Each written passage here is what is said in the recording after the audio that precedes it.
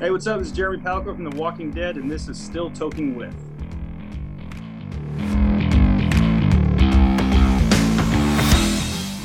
Hey, this episode of Still Toking With is brought to you by the Dorkening Podcast Network. You can find more about this awesome show and others just like it by heading over to thedorkening.com.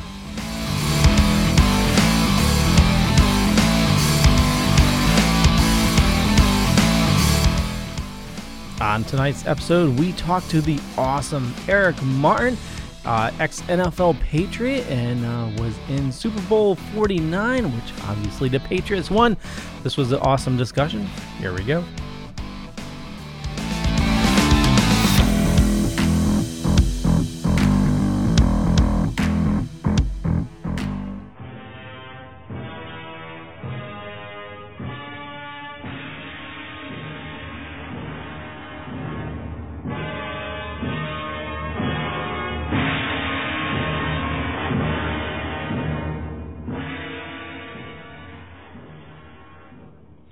Boobs, Blood, and Badasses, the Hammer Horror Podcast, part of the Dorkening Network, with hosts Dr. Chris and Ro Lauren. Twice a month, we will talk about a Hammer horror film, only the horror movies of the Hammer catalog from the Britain studio from the 60s, 70s, and the 50s, 60s, and 70s. Join us as we not only discuss the film's plotline, but also factoids about the different actors, production crew, and behind-the-scenes facts, as well as going over any of the information that happens to be on the Blu-rays or DVDs from these fantastic films.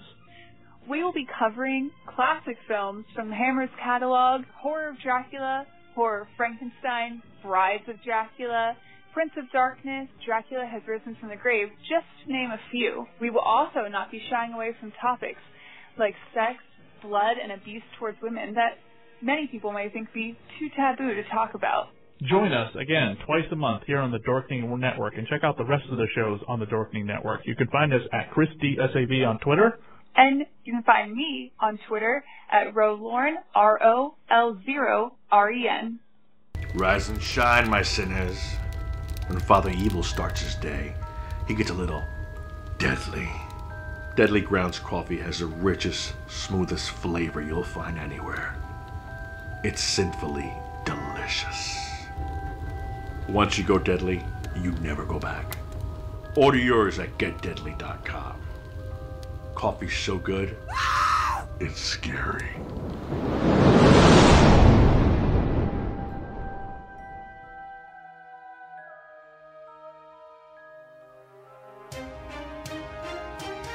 The Dorkening and all affiliated shows are not intended for anyone under the age of 18. The following may contain discussions or scenes that have adult situations, graphic violence, nudity, strong sexual content, and graphic language. This show is intended for mature audiences only. Viewer discretion is advised. Here we are. We are now live for another episode of Still Toking With, and we have an awesome lineup with us today. As always, we have the Honorable Ben. What up? Senior Jeff. It's cooking out there, boys. And girls. Ben, would you like to introduce our awesome guest? No, I don't want to. Why don't you just introduce yourself, Eric? Well, I'm Eric Martin, cannabis activist, former NFL linebacker / defensive end, played with the Patriots, the Browns, the Saints, played in the Canadian League for Toronto and Winnipeg, and I retired and pursued cannabis, and that's how I got introduced into the cannabis community. And ever since then, it's just been fun. All right, so do you want to tell us a little bit about yourself? Sorry, everybody. This is the Eric Martin show tonight, so we're just going to sit back. We're going to watch him do his. No, I'm just kidding.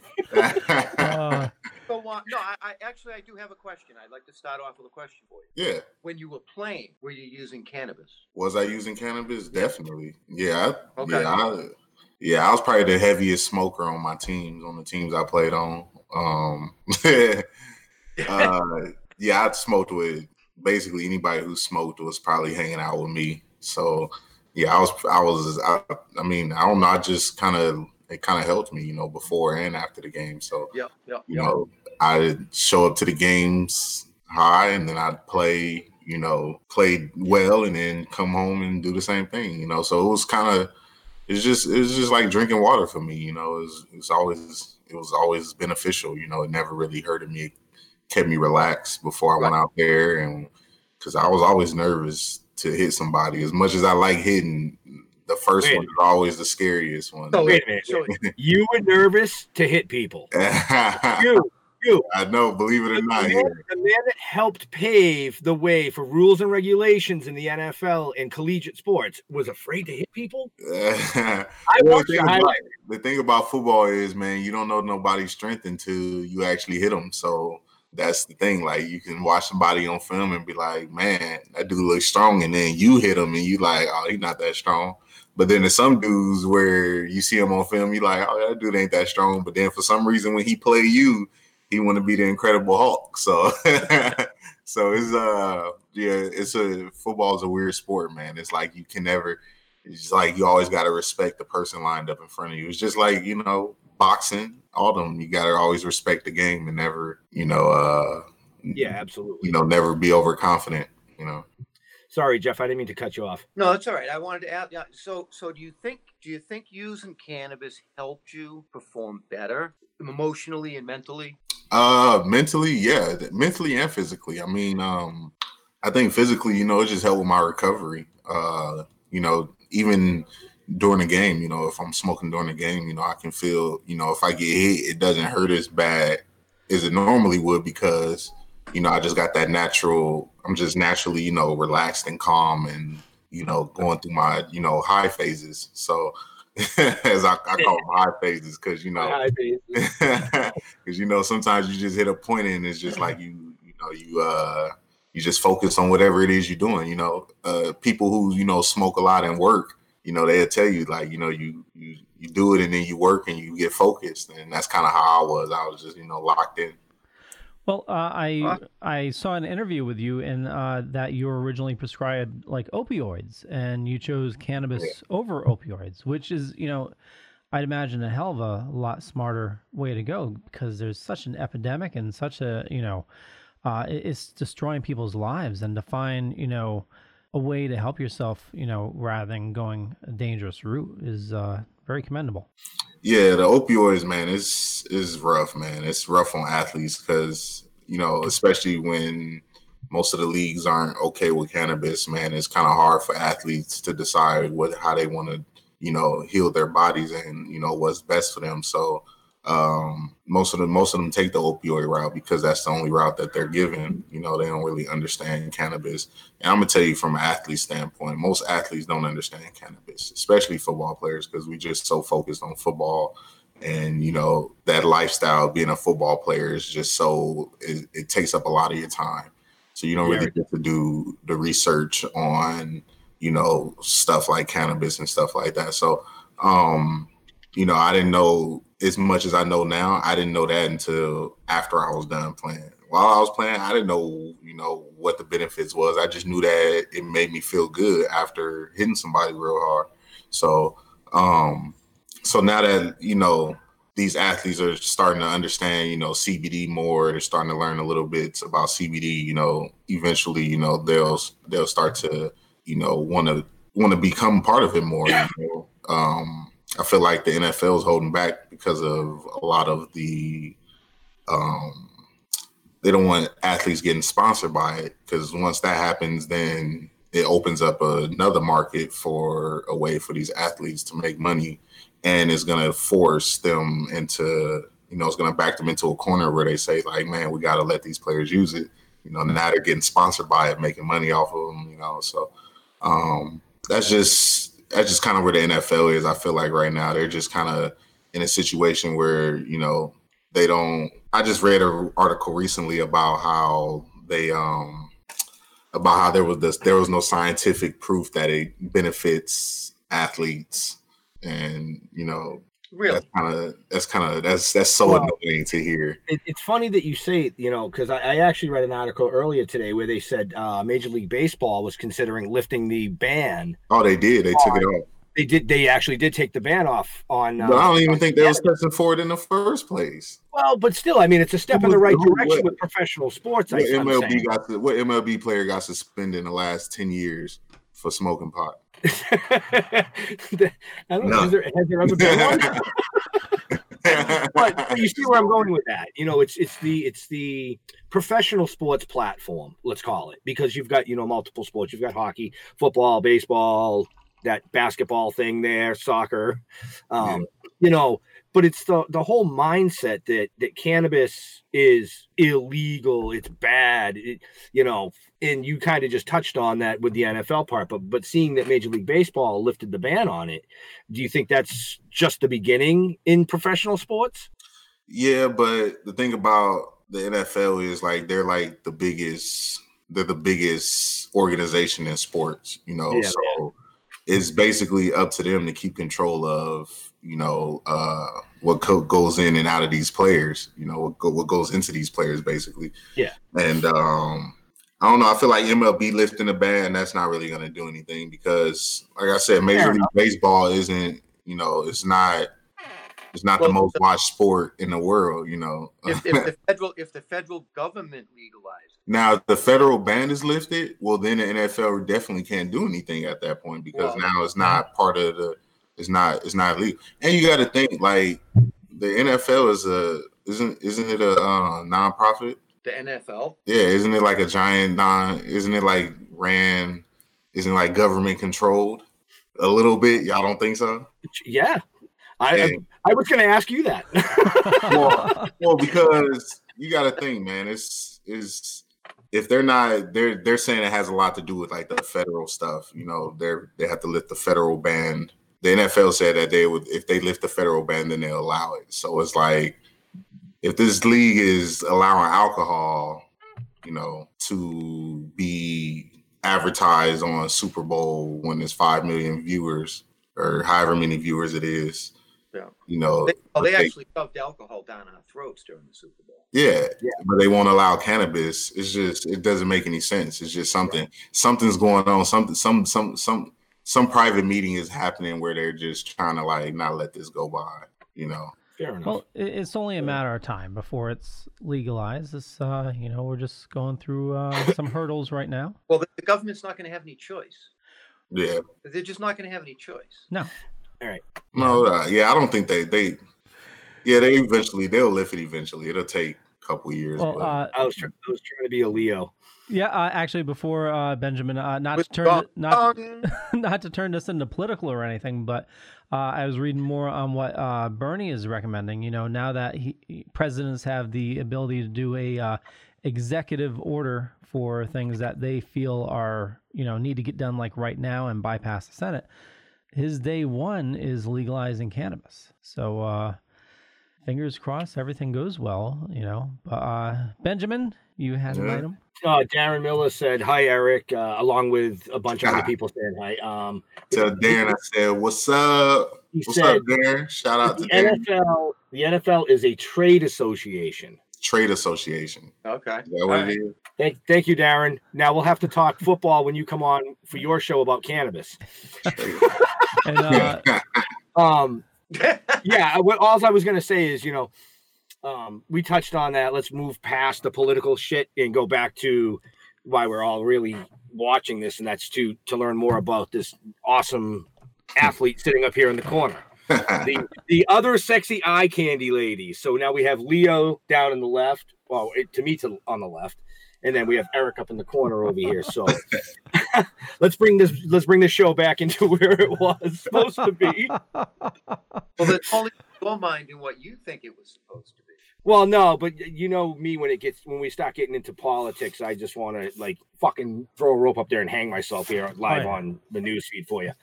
So, what are you doing? What are you doing these days, Eric? What are you doing? I got a few things coming up. You ain't playing football. Yeah. Nah. This body's done. This body's retired. This body's only for cuddling. It Yeah. But yeah, man, I got a few things coming up. One in Maine with Janet McAllister. We're doing an Easter egg hunt. Oh yeah. Nice. Yeah. Yeah, that's April 11th, isn't it? Yeah, April 11th. Yeah. And it's in Maine, and it's to support kids with suicidal thoughts. You know, to help kids through suicide prevention. Nice. Yeah, to help kids get through. You know, kids that are suffering from depression and stuff, and having suicidal thoughts. Can I cut in here? I thought that was very interesting to be a part of. And I got a couple other things that are coming up. I haven't really booked them, but yeah, they're on the way. We're getting them put together right now. So can I get back to the egg hunt for a second? Absolutely. If anybody wants to donate eggs, plastic eggs filled with little toys, you can get them on Amazon. Just go to Hippie Chick. Yeah, Hippie Chick. Yeah, Hippie Chick. Still plenty of time. Get her some eggs for these kids for their Easter egg hunt. Yeah, Janet, donate as much as you can. That'd be great. Janet's doing an amazing thing up there in the community. She's doing amazing. And it brings us back to you, because you do a lot of amazing things for a community as well. Not just the cannabis community. So tell us a little bit about some of the other things that you are thinking of. Nonprofit. Yeah, so I was so I'm thinking of starting a nonprofit, of course. Yeah. I've always, I've had it on my mind for a couple years now. I just gotta go through with it. But yeah, I've been wanting to start a nonprofit for mental health, for mental health within athletics, within children, everything. I think mental health is it's a hard disease to find, like depression and that kind of stuff. It's a hard disease for somebody to even talk about. People don't understand what it is. People don't understand that they have it. People don't understand that they're suffering from it. And I just think it's one of them things that really need to be talked about more, especially among our minority community. I think that they have a lot. They especially even with the cannabis community, it's just a lot of stuff going on right now that a lot of people need to come together. And, it's just a lot of fighting and a lot of people being sensitive to stuff. And, people just need to be able to, dish it and take it. And but also, understand that they're dealing with, a lot of stuff going on. And it's just hard for people to, even myself, man, like I didn't know I was depressed. I've been depressed for a while, and I didn't even know I was depressed. Everybody see me, I'm always smiling. Sometimes they see me dressed up, blah, blah, blah. But, I face my battles too. People always think, being a Super Bowl champion is, everything that it could possibly be. But, at the same time, that next year, me being done, that being my last year, and it came to such an abrupt stop. I faced a lot of depression issues, faced a lot of issues, wanting to still play, wanting to still go out there and, be an athlete and do all that good stuff, but realizing that I can't anymore and that I have to find that next step. So that was, that's some of the things, that's some of the, the drive that I have towards, doing this nonprofit for mental health. Yeah, nice. Yeah, absolutely. Thank you. Absolutely. Yeah, you got to keep us in the loop of that. Because if we can help spread the word, or even, I know your agent, Michael, tries to book you at various events and stuff like that. If we can help the two of you, with the nonprofit and spread the word, and we'll definitely do that, brother. We'll definitely do that. Speaking of Michael, he posted the Easter egg hunt link up on my show notes. I don't know if Leo got that as well. I did. But that's up on the show notes for you people. And Michael, I know you're watching and listening. Eric said he's missing something in his hand. That was a hint. Oh, anyway. My God. Nah, you good, man. Man, I've been doing it all day. Like I said, y'all woke me up. No, I knew it was coming. No, I knew I had this today. I still did it because. Well, yeah. I mean, you posted like 7 hours ago on the feed. Can't wait, So I was like, oh, look at that. He's actually paying attention. I think he'd still be sleeping. Awesome. So we had a quick question in the chat room here. William Pace is asking, Eric, did you play with Kevin Falk when you were on the Pats? Kevin Falk? Yes. I don't think so. No, Eric was. I know he was a running back, right? Yeah, you were 2013 to 16. I was 2014 and 15. Yeah. I was only there for a couple years. Yeah, I think Kevin Falk was a running back, and he was before. He was. Yeah, I think he was before. Yep.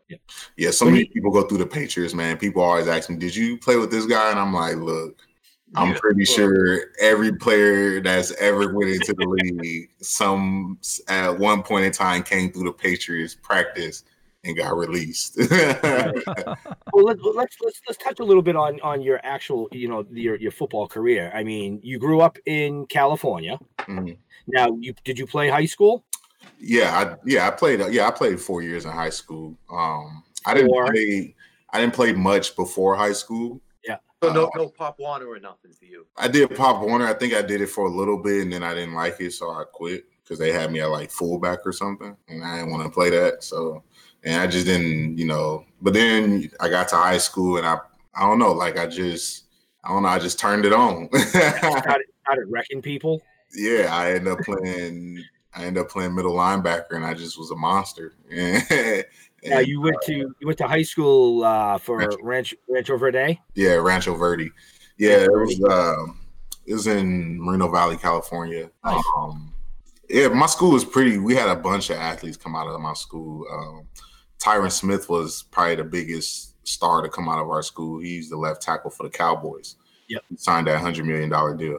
Yeah, so Tyron actually, he used to pancake me every practice. So that's the reason why he's kind of the reason why I became the player I was, because that dude was that size in high school, and I played middle linebacker and he was left tackle. So anytime they ran a ball to the right, he down block on me, and he used to tag me up. So over time, I kind of grew it and kind of helped me and built me. But I ended up getting a scholarship to Nebraska. I chose Nebraska over a few schools, few Pac-10 schools: Washington State, Arizona State. I had Boise State, USC, UCLA. I had a few good schools.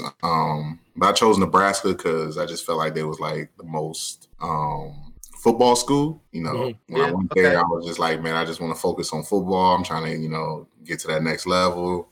So when I took my recruiting trips to Arizona and to Arizona and Arizona State, and believe it or not, Rob Gronkowski was my host at Arizona.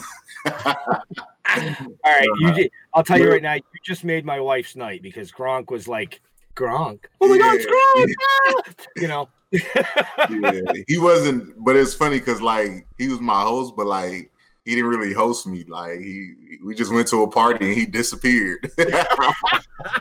He hosted. I was like, yo, what is going on? So that was fun. Yeah, I took a trip to the Arizona schools and I was just like, man, it's too much partying. I'm gonna get lost in here. But I went to Nebraska. It was no partying. It was snowing. I was like, yeah, this is probably where I should be. Just perfect. It's all football weather. Just go out there and play, and I'll be all right. But when I got there, I ended up enjoying college a little more than I thought because I was just a little boy coming from California, from the hard parts of California, and now I'm getting exposed to college life. So I enjoyed it. My first 3 years, I just really enjoyed college, just living the life, and then my senior year, I buckled down. I realized this is it. I need to focus up. So my senior year, I blew my knee 2 weeks before the first game. Didn't play in the first game. Didn't play. Was a backup in the second game, and I still ended up finishing off the season second in our league in sacks. Yeah, you did. And I went undrafted. I didn't go to to the combine. I just did my pro day. I did super well in my pro day. Ran a good time. Did all that good stuff just to make it. I didn't get drafted. I was supposed to get drafted. Crazy story. It was kind of depressing. It's probably one of like my heartbreak stories. This is probably one of the saddest days. But I was the draft day came, and so I'm sitting there, and I knew I wasn't going the first day, but I knew I'd get some calls or something. So the first day went by. I'm like, all right, no calls, no nothing. That's good. I'm not mad, but whatever. Hey. So then the second day came, and I'm like, all right, let me get ready. So I'm sitting there. I was sitting in the same seat all day, and nobody called. And I'm like, man. So then the third day came, and around the 6th round, I get a call from the Jets, and the Jets is what was his name? Rex Ryan at the time. Rex Ryan, okay. Yeah, so Rex Ryan called, and he was like, hey, we got a pick in the 7th round. We're either going to get you or a fullback. And this is in the 6th round as the 6th round is going on. And I'm like, all right. And he's like, it's either you or this fullback from Wake Forest. And so I started looking him up. I'm looking at all his stats. The dude was just like average. I'm like, okay, I'm kind of better than him. So maybe they'll pick me. And 6th round came, 7th round came, and the Jets was on the clock, and I was sitting there like, oh, man. So I remember sweating, like just having this random sweat come. And I ain't get no call. And then they end up picking the fullback from Wake Forest. I was so mad. And then they end up calling me at the end of the draft, and they were like, hey, we want to bring you in for to be an undrafted, free agent. We want to bring you in. I'm like, what? After y'all just told me y'all was going to draft me in the 2nd round and then didn't draft me, now y'all want to bring me in? I was like, nah, I'm good. I was like, I'm going to go to the Saints. So, I ended up going to the Saints. That was different. I was down there in Louisiana. It was hot, super hot. I just remember. That's all I can remember is just it was so hot that when I put on my visor, I had a visor on my helmet that every time I put it, as soon as we walk outside, the visor would fog up. So I had to take the visor. It was so hot, I had to take the visor off my helmet and stuff. So, yeah, that was kind of my memory of being there. I also gained 15 pounds because I was in New Orleans. And, it's amazing. So from May to about August, I gained 15 pounds. And I got released the 3rd game, the final preseason game, the last one I got released. Right before the last preseason game, I got released. And I just remember walking in Sean Payton's office, and he's like, hey, man, how you doing? I'm like, I'm good. I was like, I already know what's up. Like, don't ask me how I'm doing. I already know what's up. He's where like, am I going? Yeah, he's like, hey, man, I just wanted to say it was nice meeting you, nice getting to know you. I hope you do well out there. Sent me on my way. I was so mad. I'm like, damn, this is the 2nd time I done got played by this crazy league. And that's when I realized, like, man, this league is like such a business, and it'll break you down emotionally. It'll like challenge it'll challenge your heart, basically. You sit there, you feel like you did everything you could, and then you still fail. And you might have another chance, but you're not 100% sure because they don't tell you. You don't know what's gonna happen. You just go home and just hope for the best. So when I got released, I hopped on a plane, went home, and I chilled I just sat at home, and I was like, man, that was probably my last snap of football. So I went back. I just started looking at the game on TV. And as I was watching the game, I get a call. And it was like, my agent was like, hey, the Browns want to pick you up. And I was like, oh, for real? He's like, yeah, they want to pick you up. So get ready. So then I flew down to Cleveland, and I loved it there. I don't know, it was weird. Like, I was so mad I was still like so mad from getting released by the Saints that I don't know. I just went up there with a chip on my shoulder, and I played my ass off up there, in Cleveland. I did so much, just listening to the coaches, doing everything I can to make that squad, showing up super early, 5 a.m. in the meeting room before the coaches is there, just doing stuff like that to let them know that I want to be here and stuff, because I didn't want to get released no more and have to catch a flight back home and do all this, go through this whole pain again, so. That's when you really buckle down and just be like, let me just do everything right. So, that's what I did, and it lasted for 2 seasons. unfortunately, sometimes this is part of the business too, is, you know, you get a coach that come in and regardless if you're a good player or not, if you just don't fit their scheme, they find a way to get rid of you, which is kind of what happened to me. Had a new coach come in and he ran a different scheme. He didn't really need stand-up linebackers, like stand-up pass rushing linebackers, which is what I am. He needed to like hand in the ground DM pass rushers. So that's kind of what got him to get rid of me. And I ended up going to the Patriots, you know. But I think I ended up going there because we had played them earlier that season and I had torched them. I did. I remember playing them when I was thinking to myself, I was like, out of all the teams that I just want to annihilate, because I was a Ravens fan, you know, because of Ray Lewis and stuff. So like the Patriots used to always smash Ray.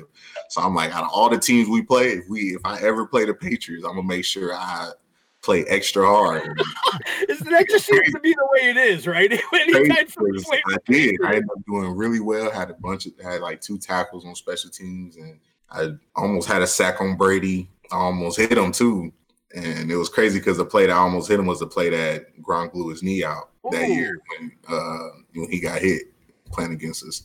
So yeah, it was but it was fun. I ended up coming to the Patriots and my whole attitude changed on them. I realized I was in a whole different, because when I was with the Browns, man, I was having fun, you know. I was just getting my work done, but now I was going out having fun, you know, being a young guy with, you know, with a pocket full of change. So, but when I got to the Patriots, I realized, dang, now I'm in a whole different ball game. Now I'm dealing with, you know, with serious guys. These guys take this, you know, it was a whole different environment when I came in. From the time I walked in, it was just like everything was serious. It's kind of like walking into like a lion's cage. Like, dang, this shit is serious, you know. And so Tom, is Bill a little bitch? Huh? Is Bill a little bitch? Is he a bitch? Nah.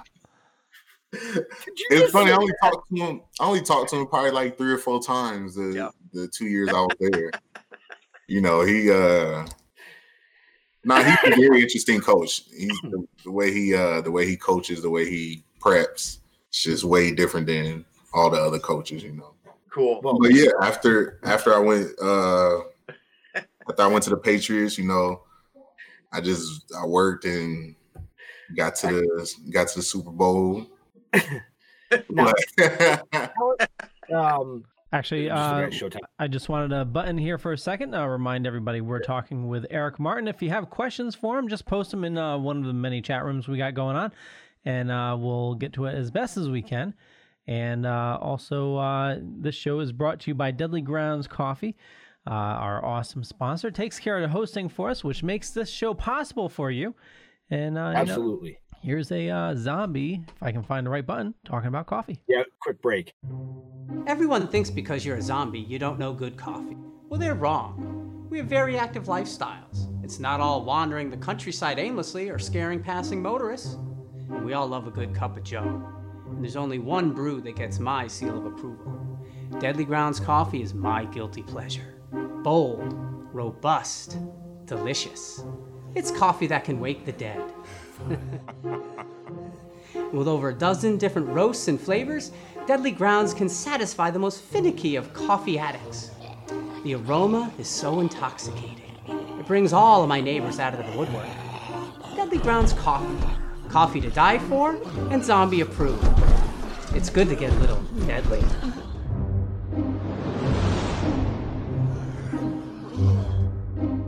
Use the front door! Oh, they're so disgusting. And we are back. That was Deadly Grounds Coffee. Information in the show notes down below or up above, depending on where you're watching or listening to us. The most amazing coffee you'll ever drink. Chocolate, what is it?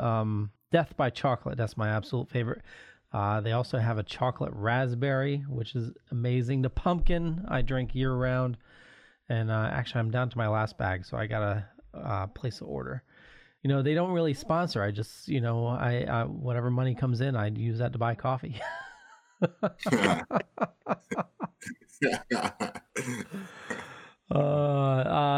see. More of a bard. What's that? More of a bard. Totally. Tara Hopper says, "Hey Eric, do you like mushrooms?" On my salad, of course. Yeah, who wouldn't like mushrooms on their salad? She knows that I love mushrooms on my salad. It enhances your salad. It gives you that uppity feeling. Hippie Dave says, I've never seen any of that coffee when I lived in Boston. Actually, Deadly Grounds is a Connecticut local roaster, and you can normally find them at a lot of the cons. Do I like mushrooms? It's funny. And Ben, I think that's your wife posted a comment. I don't know if you want to read that. His. Oh, we can't hear you. His mic is down. I hit the mute button. I muted myself. Yeah, I was about to say we can see your lips moving. It was that Chinese. I was doing the Chinese movie impression. No, my wife made a comment earlier when we were talking about your start in football and things, and she said, "Are you going to tell Eric that your daughter played Pop Warner with the boys?" So she used to play the D line as well. Damn, for real? Yeah. She started off on the E squad, went all the way up to, I think she played 1 year at A, realized that she was becoming a woman and decided that was enough. But I'll tell you, man, for a girl on the D line, like you said, it's a lot of practice. It's a lot of work. I mean, we were at the football field 6 days a week. Mm-hmm. You know what I'm saying? And even when they had their off days, they had walkthroughs. Mm-hmm. So I can relate to that. Which brings me to another. We'll get back to the Super Bowl part because that's kind of an interesting part. Oh yeah. but it brings me back to what you said earlier about the injuries. Now she played, like I said, she played a lot of years and she got her fair share of injuries, but she never got a concussion playing Pop Warner. She got 2 concussions in school. Yeah. Dropped the eraser, picked it up, hit her head on the desk, got a concussion. Jumped in her friend's car, hit her head, got a concussion. But playing football, she never really experienced that. Mm-hmm. And from watching your highlight reel, I'm pretty sure that you probably gave your fair share of concussions. Yeah, I was a bruiser. I looked up your highlight reel and I saw one in particular where you actually got in trouble. We don't really need to get into that, but what it did is it helped collegiate sports and the NFL start looking at those types of hits, and implementing new rules and regulations to help protect the players. Exactly. Which is a good idea. It's the best. It's one of the better things they can do. Absolutely. You really can't stop it, but you can slow it down. Right. Yeah. It's the best. That's the best I can say for that. Cause well, yeah. I just wanted to touch a little bit about because we were talking about football and things like that, but concussion protocol is huge in football, which we all know. It's gotten a lot bigger, and concussions it's just so hard to diagnose, man. Especially when you got an athlete out there that don't want to come out, right? That don't want to, you got a lot of macho men out there, and it's right. It's not football players are macho, man. Come on. It's not a bad thing, but it can be, once you get to that one hit that that you need to come out for. My second concussion was by far my worst one, and from what I can remember from that one, when I got hit, like the hit was so clean. So I was in practice and I was running to the ball and running back, as in practice we do what's called thudding up, which basically means like you kind of give him a shoulder. You don't really like hit him and bring him to the ground, but you hit him hard enough so he know that, that we in the NFL. So, I kind of gave this dude a thud and kind of tagged off on him. And one of the D linemen was running to the ball, chasing him down. And I was the first person there. And so as I tagged him off and let him go, I turned around.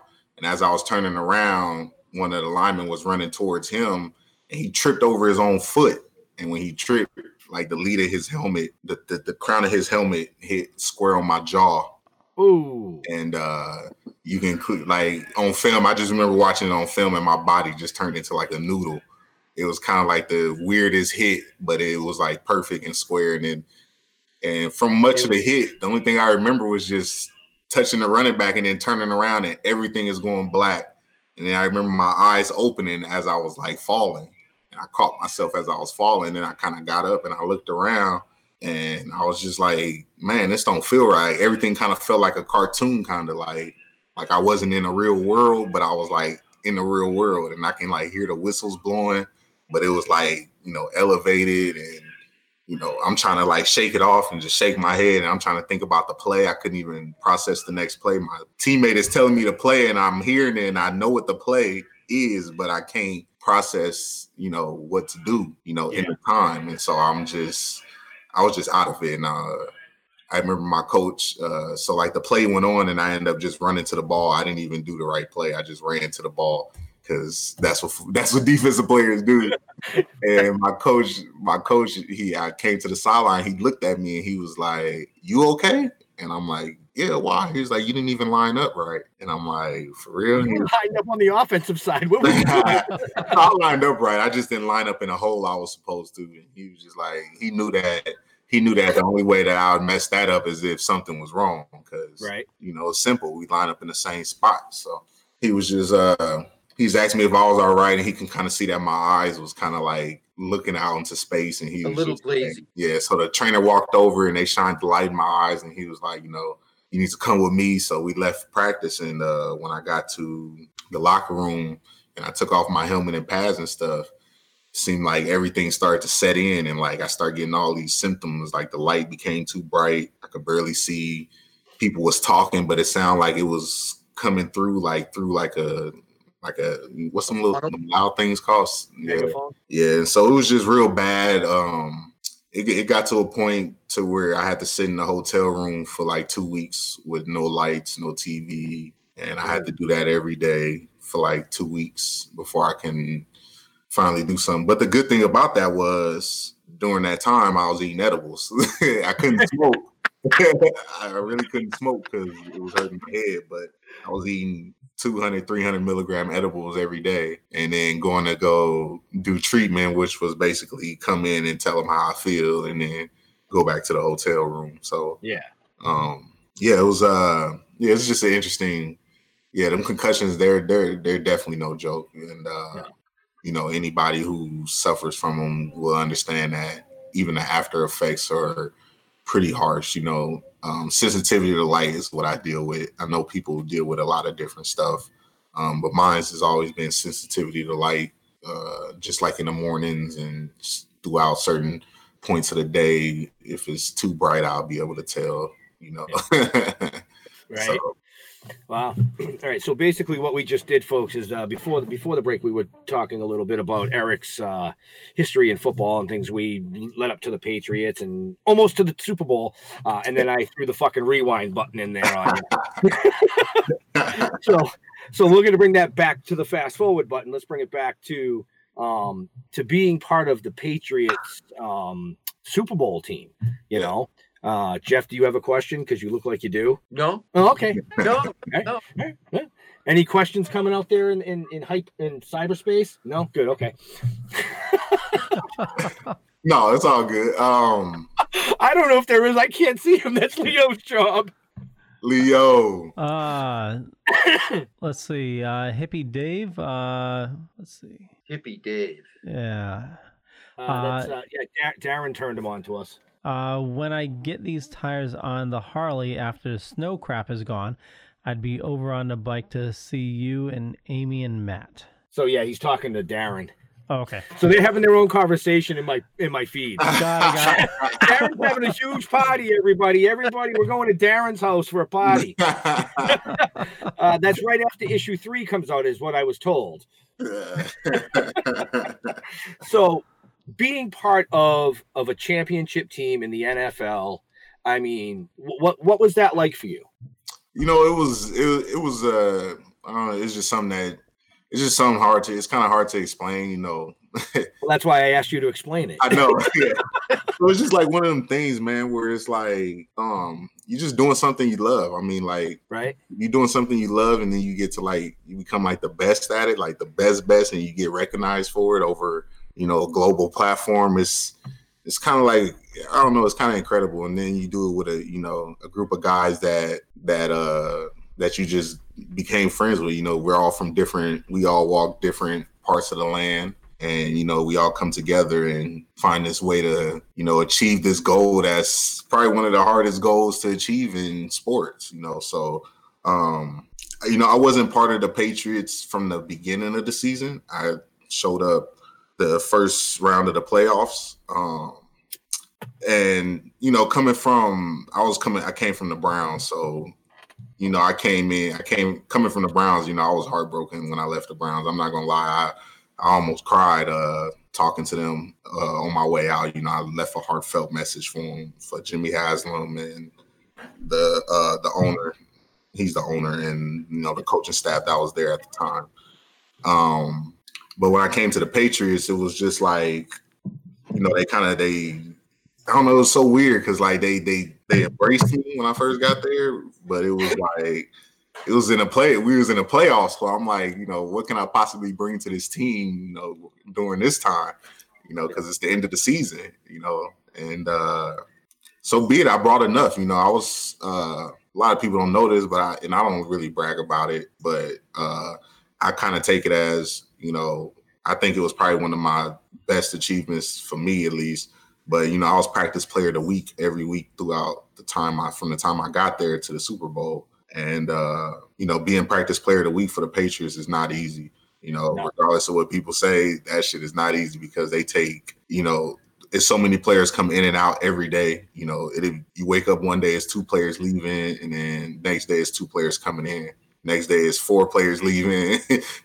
So it's, you know, surviving that practice squad for that long, it was hard, but, you know, I was able to do it. And then we got there, you know, to the Super Bowl, and after it was, I don't know, it was the confetti falling, man. I didn't even think it was real at first. I'm like, yo, there's no way that I'm like in the Super Bowl. But then, you know, I walked out on that field and I seen them all setting up, and you get to see all that crazy stuff, you know, them getting all the stuff ready, and then watching the game, you know, watching the opposing players come out. We was playing the Seahawks at the time, so everybody there was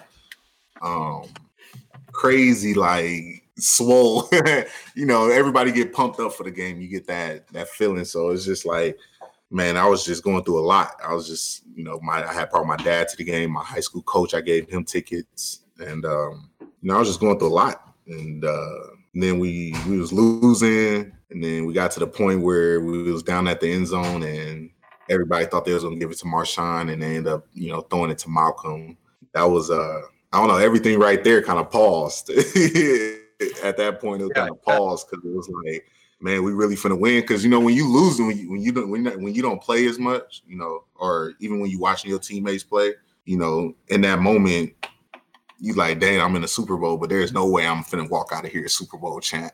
Like, I made it this far, but there's no way I'm finna walk out of here a Super Bowl champ. And then, like, you know, that time is ticking you down to that 1 minute mark, and you just, you know, made an interception, and now, you know, everybody's cheering and celebrating. I got a video of it, and it's just kind of crazy. You know, the confetti falling is probably is when everything gets silent. You know, anybody that tell you, you know, watching that confetti fall and having it fall, it seemed like everything around gets silent. Like, you hear people screaming and stuff. Yeah, people screaming, but everything just get like silent. That's from the mushroom salad. It's starting to like really fill in. Like, dang, we just, you know, we just won. That's crazy. And you start to see everybody, families walk on the field, and, you know, everybody start landing the confetti, doing snowman. And it was just, you know, seeing all your teammates celebrate. It's the first time, and it was crazy because, you know, I showed up during the playoffs when everybody was mad serious, so I never really got to see anybody's like true emotion. You know, as you know, during when you're in the locker room and stuff, you know, people, they kind of show their, you know, emotions and stuff, but, you know, you're just a football player, but you don't really get to see who they are until, you know, you're doing some kind of like activity outside of football.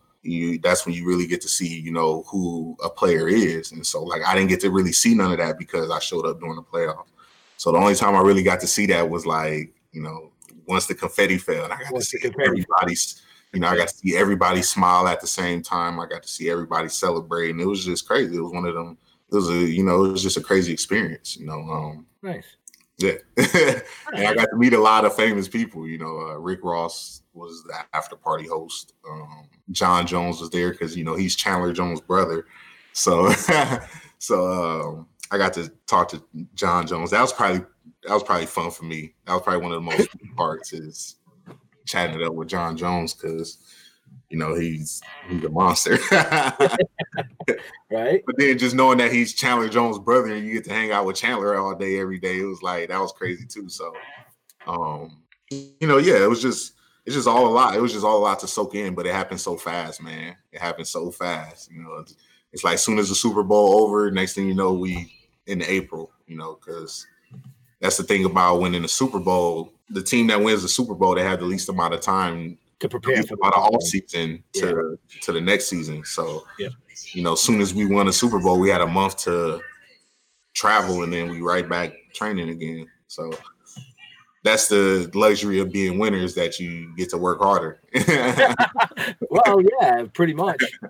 So yeah, it was but yeah, after that, you know, the next year I ended up making a team. I was off-season player of the year. That was another accomplishment I was kind of proud of because I was able to, you know, experience the Super Bowl, but then come back the next year and, you know, really showcase my skills to them and, you know, be the best player in the offseason in terms of like training and stuff. And so that was probably another accomplishment that I was appreciative of. But once I got to, you know, the season came and, you know, we started rolling through the season, that's when, you know, that's when it gets good. So, you know, the season came, I started probably 5 or 6 games. Then I got hurt. I got my final concussion, which was another pretty bad concussion that I got playing the Texans. And that was kind of like my last career concussion before I was done playing. I ended up going to Canada for a little bit because I thought, like, you know, why not give it another shot? And then I was in Canada and I was just like, nah, it's just time to hang it up, man. You just got to know when your time is done, you know? So right. It's one of the things you just got to kind of walk away from under your own. You know, I could have easily played another, you know, 5-6 years and made, you know, a decent amount of money in the CFL because they don't pay bad, you know? Yeah. But it was just one of them deals where I was just like, I was wore out. And your health was more important. Exactly. You know, I graduated college, which was another good accomplishment. One of my better accomplishments too was finishing school while I was playing ball in the league. So that was another reason why I was like, you know, I'm glad that I did that, knowing that my career ended up the way it did, you know. So right. I mean, and you're not the only one. There's a lot of professional athletes out there that their careers are cut short. Yeah. Due to major injuries, you know, most of them are what you've experienced, which would be the concussions, you know, because 3 and done. You know, after that third one, you're gambling with your life. You really are, you know. And really after the first one, you gambling. Well, depending on the severity of them. Yeah. With the severity of them. Yeah, because you know, my hits was pretty bad. Yeah, well, I saw the way you hit people, so I'm surprised you didn't give yourself concussions when you did that. That wasn't a good idea. The way I used to play, man, it was fun, but it was not a good idea. No, but that's, I mean, but it was fun though at the end of the day. So that was all that matters, that I have fun. You know? That's what it's all about. Yeah, doing what you love, right? Well, yeah, it's doing what you love and being able to accomplish your goals, your dreams that you set forth as an athlete, and to be on that stage that you said, you know, with the confetti falling and things like that. There are great athletes out there that play their entire careers. Exactly. Never get to that they never get to that stage. And it's usually because they played the Patriots.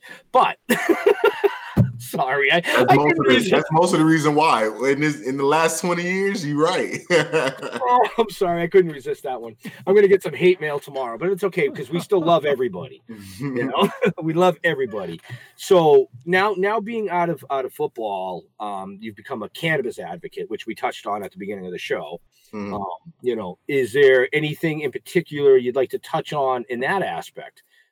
Yeah, I mean, I love talking about cannabis, man. I've learned a lot over the last, 2 years that I've been just learning about it. I'm not a big not a big talker. I'm more of a listener when it comes to, you know, something that I'm not familiar with. So just that's what I've been doing. You know, I've been listening to a lot of people speak, you know, going to these cannabis events that everybody puts on, you know, and, you know, working with a lot of different companies, cannabis companies. And they all tell me, they all teach me a lot, man. Every time I go to a different company, I learn something new. And that's one thing you can never, You're trying products. Exactly. Yeah. That too. Yeah. Trying products too. Yeah. That I love doing. I was actually going to make a comment on products because I looked over. Companies out there that need a tester. I looked over and I thought Jeff was kind of like slumped back in his chair. I was like, oh yeah, the strawberry kicked in. I can tell. It kicked in a while ago, dude. You shouldn't. I figured it did because you've been so quiet tonight. No, I've been here. He's just listening. Take that. I'll send you the pumpkin. But you are involved with a local company as well, correct? Yes. Between the Row. I'm pretty sure everybody knows who Between the Row is. Shout out. That's why I did it. Shout out to Nate and Averill. And Mike. right, Mike. But yeah, I'm working with them. I'm on their advisory board, so I've been doing a lot of work with them, just learning about them, who they are. You know, that's one thing that I just got back from Texas probably about a couple months ago. So that's one thing I was, doing since I got back was just, hanging around more cannabis folks and, trying to learn more about what's really going on with the, the economic empowerment, the social equity, and the dispensaries, and just everything that's going on, trying to keep up with it. And that's how I met Mike, and then that's how I end up meeting Nate and Averill as well. So I love working with them. Nate and Averill is that's how you met us. Yeah, and then the Token Dead, exactly. So that's crazy because like the cannabis community, everybody that I've met in Massachusetts, like I know more people in the cannabis community than I know in like the football community than the sports community in Boston. I was living here, 2 years playing for. So it's kind of, I don't know, it's kind of different, learning a new industry, learning something. It's a big community. And 90% of it is loving. Yeah. You know what I mean? That's with every industry. That's not just cannabis. Yeah. And because I don't want anybody to take that the wrong way that I think, 10% of these people are assholes. No, that's every industry. There's 10% in every industry that are in it for the wrong reasons. But there's a good majority of people here in Massachusetts in the cannabis industry. We could sit here for hours and name everybody. There's so many amazing people. There really are. We've had the pleasure of being part of this, cannabis community now for a couple of years, like you said, and we're finding the same thing. Yeah, we learn every day. Exactly. Yeah, pretty soon here I'm gonna start growing. I'm gonna have to enter these competitions and start killing some folks with the cannabis. I don't know. I've been learning how to grow. So I'll judge it. I'll judge it. All you home growers out there, y'all better be ready because I got something coming on the market. He's coming with the heavy hits. Eric Martin's premium cannabis, the heavy hit. Whole hydroponics line and everything. Hydroponics. Gonna get into that? No. Who am I gonna get into hydroponics? Yeah. Is that that's not soil, right? That's the other one. That's the other one, yeah. Yeah, I'm probably just gonna stick to the soil. He's an earthy kind of guy. I heard that I just heard some stuff about like hydroponics. Like if you mess up, it can kind of like you can basically, if you mess up once, you can like mess up your entire grow, for that time. They said with soil you can kind of like fix your mistakes, and I'm not a pro, so I'm not gonna hop into something where if I make one mistake that I'm done. So. But yeah, hopefully, I mean that I heard hydros for like bigger scale grows as well. Darren Miller made a comment. He said you got to come up with your own personal strain called Concussion. Yeah. There you go. Concussion. Yeah, that strain's gonna get a lot of flow. Yeah. You get your level 1, your level 2, and your level 3. Exactly. Yeah. Nah. They're not gonna want that, Darren. Come on, Darren. You know that. Not gonna want that. He's like, come on, Darren. You know better. The NFL definitely ain't gonna want that because they don't believe in that. Careful, Darren, or we're gonna have Eric come on as a special co-host during your show and give you some shit. You said go on Darren's show? Yeah, we got Darren. Actually, we can announce it. It doesn't matter. It's up on the event page. 2 weeks from tonight, we have Darren and Amy Miller coming on to talk about his story.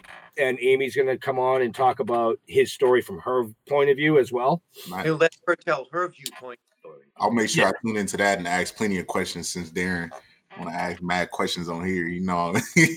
Oh no, what I was saying is we'll get Michael to set the camera up for you and you just come on like you are right now as a special co-host with us. Okay, yeah, definitely. Oh yeah, I'll come on. You want to come on? You good with that, Jeff? I don't know yet. Hey, don't worry about it. Leo, we can get what? We can get up to 6 on here, right? Well, we can get more than that, but it gets a little hectic if you get past 6. We can get up to 6 on here, right? Yes. Oh, okay. I know how many we can actually get up on the screen, but after 6, we're not playing Hollywood fucking squares, man. Oh, yeah. Man. There was one show I did. I think we had like 12 people. It was an absolute mess. Yeah. I bet it was. You got 12 people trying to talk and then the signal not coming in on time. And there was one actress, Jessica Cameron, just a sweetheart, but she was in London filming at the time, so she's like walking around London on her cell phone while doing the show, and it was crazy. What's that you smoking? Something that's not good for me. Huh? Y'all heard about the Pheno Cup? Of course we've heard about the Pheno Cup. Y'all gonna enter? No. Enter? No, we're platinum sponsors. Yeah, we're sponsoring. Oh, you sponsoring it? Oh, okay. Yeah. Well, I'm gonna be in it. You're gonna be in it? Yeah. Yep. Why wouldn't I be? I thought you were. I'm showing all these home growers up. Do it. Everybody's gonna have to be nervous. Speaking of the Pheno Cup, are you coming out tomorrow night to the Summit Lounge? Yes. Oh well, then we'll see you tomorrow night. We'll see you tomorrow night because we'll be. Yeah, I'll be there. Yeah. Right. Speaking of competitions, besides the Pheno Cup and of course we have the Harvest Cup, did anybody else besides me see that NECAN is doing their first year judging categories? Doing their first year judging categories. Yeah, no, I just saw it before I got online. I didn't have a chance to really read it, but somebody had mentioned, hey, nominate me for a judge for NECAN's what the hell was it? I can't remember. It's they're doing like flour and edibles. Yeah. Yep. They're looking for people to nominate other people as judges. Everybody out there vote for me to be a judge. You know, I'm always down to test anything. Right. I just because you had mentioned the Pheno Cup, I just wanted to bring up, that NECAN is stepping into the ring with something similar, and I mean it's a great idea because it gets a lot of other companies involved that necessarily can't be involved in A, B, or C. They at least get a choice of trying to be involved with something. So okay, I happened to see it earlier. What you said it's for NECAN? Yeah. Okay. Yeah. NECAN this March. Okay. March 20th through the 22nd. Yeah, the awards are actually going to be given out on the 20th. I think that entries have to be in by the 1st. Okay. That's what I read. Yeah, NECAN's open that Friday, and then Friday night they have their awards. The award ceremony, yeah. Nice. Yeah. Yeah, y'all better get ready for this Pheno Cup because telling you, these homegirls don't know. I got Nate behind me, Nate helping me. I don't even understand. I'm gonna kick your Nate's a good grower. Listen, we'll find out when we get invited up to Between the Rows and we can have a little session, I mean, I'm just saying. I mean, I just put that out there for y'all. Little sample before the sample, you know what I'm saying? Yeah, you got to come down to the farm. Absolutely. Get your hands dirty. Yeah, absolutely. Jeff and I will definitely come down. I think we were talking to Nate. No complaining either. I don't want to hear my back hurt and stuff. I can't do nothing. Nah. Oh, you're gonna hear that anyways. What are you talking about? I'm going to say my back hurts when I get out of the car. Medicate me, please. You're not going to put me to work on the farm. Huh? I don't want to go to work on the farm. Oh, come on. That was the Steve Martin case. You got to earn it. Right? Are you going to make me milk a cow? Goats, baby, goats. Oh, goats. You're going to be milking the goats. Okay. Actually, you can help Nathan give birth to the baby goat. Nah, I can't. No, Jeff can. That's one thing I can't do. When it comes to the farm stuff, I can't do the animal side. I just do like the vegetables and. I don't want to hear any complaining. Isn't that what you just said? You definitely gonna hear complaining from me when it comes to cow poop and nah, I'm not interested. You get used to it, actually. Yeah, you get used to it. Rather carrot than pull a bull. Say that again. You'd rather yank a carrot than pull a bull. You say I'd rather yank a carrot than what? Pull a bull? Yeah, I'd rather yank the carrot. Okay. The vegetables is all me. When it comes to the animals and stuff, that's just not mine. It's a lot of stuff that goes into that, and I'm just not interested. Okay. You know, when it comes to the picking up after them, the pulling the udders, nah, I'm good on that. He's like, I'm good on that. I'm good on that. Yeah, I'll pass. Carrot, thank you. Huh? I'll just yank my carrot. Yeah. I thought it was called snapping the carrot. Yeah, just make sure it's your carrot. That's all I say. Oh no, leave my carrot alone, dude. Wow, Leo, you're blushing again. No. I was just thinking. We had, I grew up on a farm, and one of my jobs when I was a kid, I had to shovel out the cow manure from. We used to milk our own, and just shoveling out the barn, and it's you definitely. He got some bad memories. Look at the trauma that he just. No, I mean when I drive by a farm and I smell, it's weird when I smell the farm manure. I have like fond memories. Well, those mushrooms. That is a traumatized man right there. You can tell he was talking about it. He was like, "Yeah, the manure." He's like looking up, like, "Oh man, it's." When I smell cow poop, I feel good. No, it didn't. Leo, you went there, Leo. Look what you did. Yeah, I did. We used to my dad used to butcher turkeys as well, and we had like chickens and horses. Yeah, it was. Oh wow! Yeah, so you see a lot. Oh yeah. Eat horses? What's that? Eat horses too? We had horses. Yeah. He didn't butcher horses. I was going to say he didn't butcher horses. No. Turkeys. Well, I heard he butchers turkeys and chickens. I was like, man, y'all was eating horses? He's like, no, we got the glue farm out back, man. What are you talking about? I might as well just lived off grid then.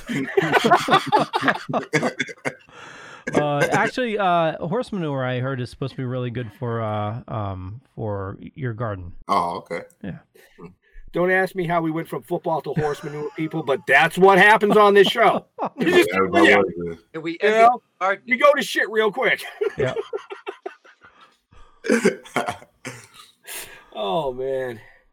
I appreciate you guys having me on here, man. Oh no, we appreciate you. We appreciate you coming on. Yeah, man, this is nice. What was that, Jeff? It's been awesome and great. Yeah, I mean, if you really want to come back on as a co-host in 2 weeks with us with Darren Miller, we'd love to have you. I'm sure Darren would love to see you. Yeah, I'm sure I'll probably have some updates for y'all too. So. I'll give you a shot. We'll consider it an interview. Dang, Jeff is really not for me coming back. No.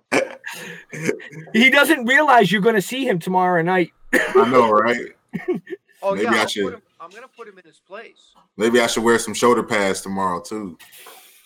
Well, I'm just going to wear my loosen up the old righty. So what were you trying to say? Yeah, that would look really bad because you'd be hitting an old man. Hey, as long as it's an old man and not a woman, Ooh, I don't think public is going to be too mad about it. So before we get too far and too off track, if people are interested in booking you for charitable events or things like that, how's the best way they can get in touch with you?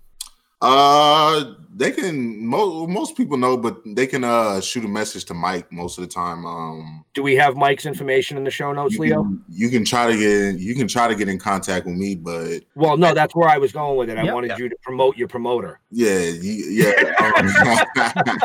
You guys can get in touch with Mike. You guys got his information up?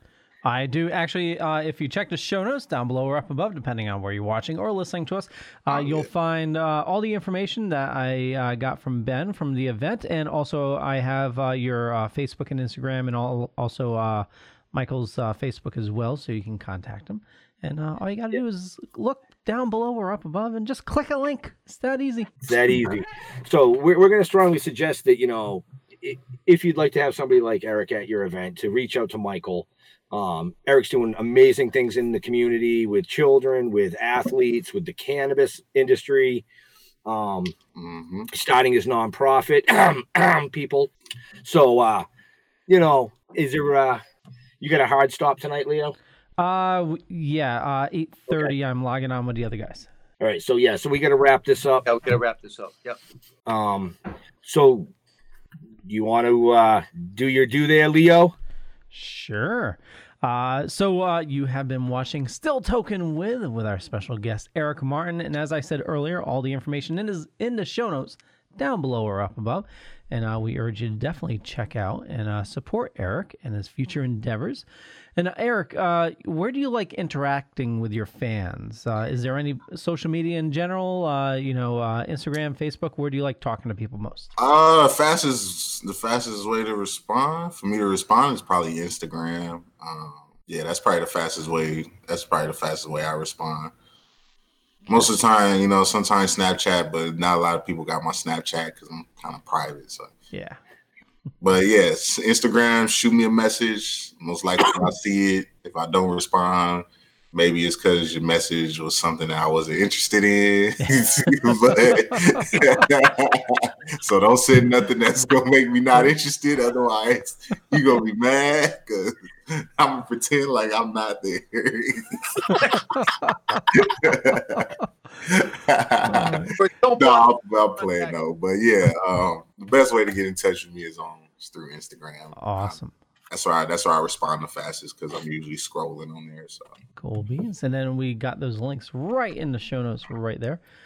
Mr. Jeff. Yes, sir. Where do you like talking to people? Where do I like talking to people? Yeah. I'm talking to people, all social media. We're out there. My place is Facebook. Ben's the Instagram, Twitter. He takes care of all that kind of crap. You know what I mean? Facebook, I will be on there every day. I just like it. Email, you can email me, thetokendead@gmail.com. But yeah, go to the Facebook page. I'm trying to get the website built. I've been working on that, working on some graphics for it. It's a time matter at this point. When that comes out, I want it to be killer. So nobody's getting sneak previews of that puppy. Except for me. Yeah, and those are going to be far and few between. We'll have to talk, Jeff. Ben. So, as Jeff said, all social media, but like I say, every show, our biggest thing is come down to an event, come down to, a cannabis event, a comic event, a music event, whatever event that we may be at, that Eric may be at, that Leo may be at. Support the events. Get off your asses. Sitting down behind the computer screen all the time, just don't cut it. So we like to interact mostly in person, is what I'm fucking telling you. Yeah. Unfortunately, our next scheduled event got canceled. Yeah, we won't get into that. No. But we will be at the Summit. We will be at the Summit Lounge tomorrow night for the Pheno Cup kickoff party. The official seed drop tomorrow night, first one. So if you're a grower, you want to be a grower and a shower, come down and enter the Pheno Cup. Or if you just want to come in second place. Well, yeah, you can come in second place. Hey, listen, if you want to come, that's the only place everybody's getting. I'm the only first place winner around here. All right, Patriots, we don't lose. Right. And I know we got to wrap this up, so I'm going to say it real quick. To all our first responders and our veterans out there, thank you for doing what you do so that we can do what we do. Take it away, Leo. Well said. And this show has been brought to you by the Dorkening Podcast Network. We got 20 shows on the network now. If you head on over to thedorkening.com, you'll find a bunch of information, some awesome people like Ben and Jeff here, and just tons of awesome comments. So I'm not awesome? That's cool. I mean, podcasts. You're. I see how it is, Leo. You're more than awesome. You ain't been saying nothing this whole time because you've been hating on me. Never. I hate nobody. I want to thank you all for watching. We'll catch you guys later. Bye. Your book of lies will buy you a mild acceptance. My free mind will keep me from under your spell. And when we die, you'll be another angel in heaven, but me, I'll be